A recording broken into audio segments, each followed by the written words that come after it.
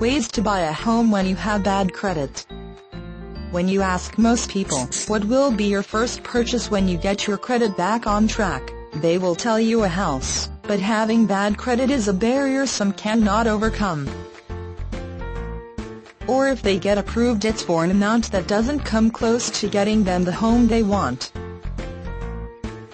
Or it's at a rate that makes making the payments extremely difficult.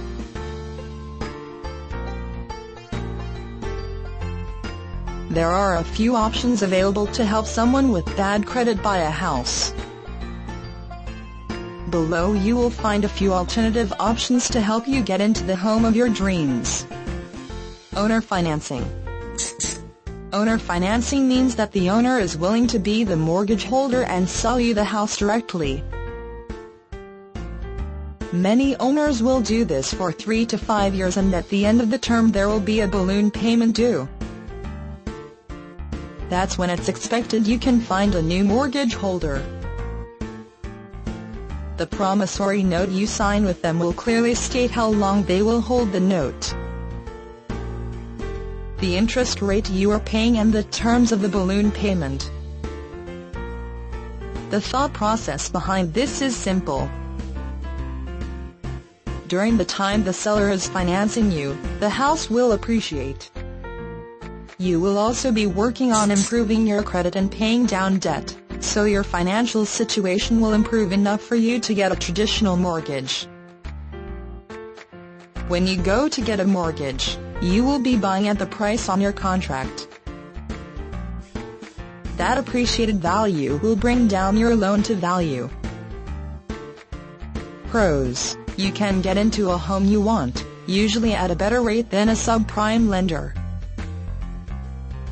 Cons: seller financing is hard to find. Many people want to be done with the house when they sell it. Less than 10% of houses on the market offer seller financing. Also, the seller has to own the house outright. If they still owe a lot on the home, their bank has to approve the deal. And if you have bad credit and weak financials, they can kill the deal. Lease with an option to buy. The seller takes a large down payment from you, sometimes as large as if you were buying the home. They agree to lease the home to you for 3-5 years.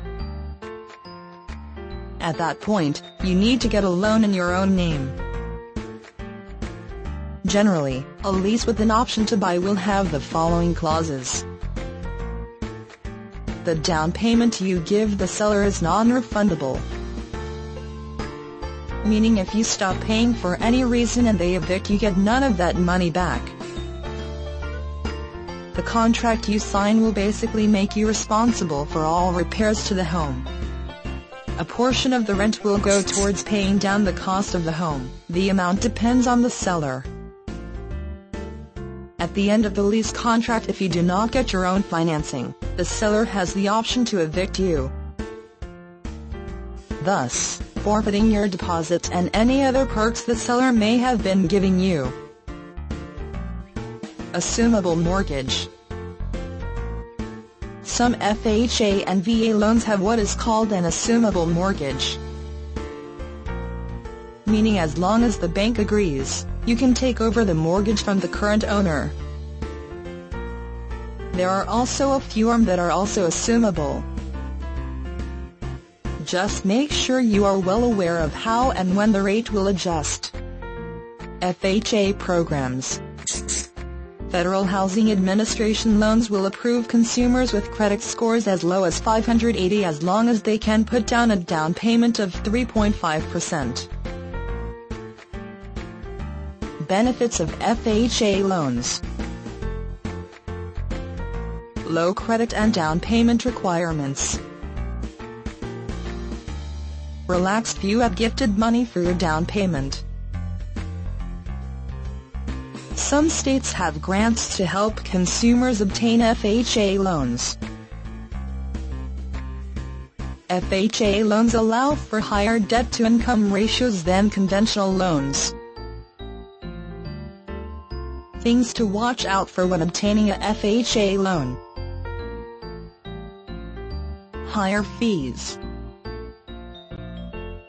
High monthly insurance cost. Banks make these loans to high-risk borrowers because they are government-backed.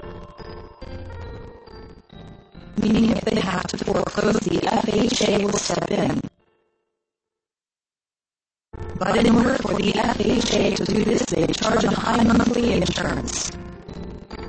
But unlike that, you can get taken off your loan after about 5 years. With FHA, you pay the insurance for the lifetime of the loan, which also makes the deal.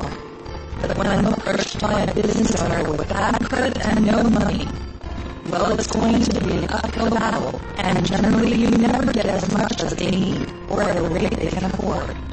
But when you have bad credit and come to the table with a substantial security deposit, the banks start to relax. It's unlikely someone will default on a loan with large security deposit. Follow that up with a detailed financial package. Include tax returns, bank statements, and if you just got an increase at your job, a note from your HR department detailing your new salary. Having a stable work history also helps. Conclusion. There are lots of ways to get into a house even if you have bad credit. Ideally, for the best rates you have to wait until your credit score improves.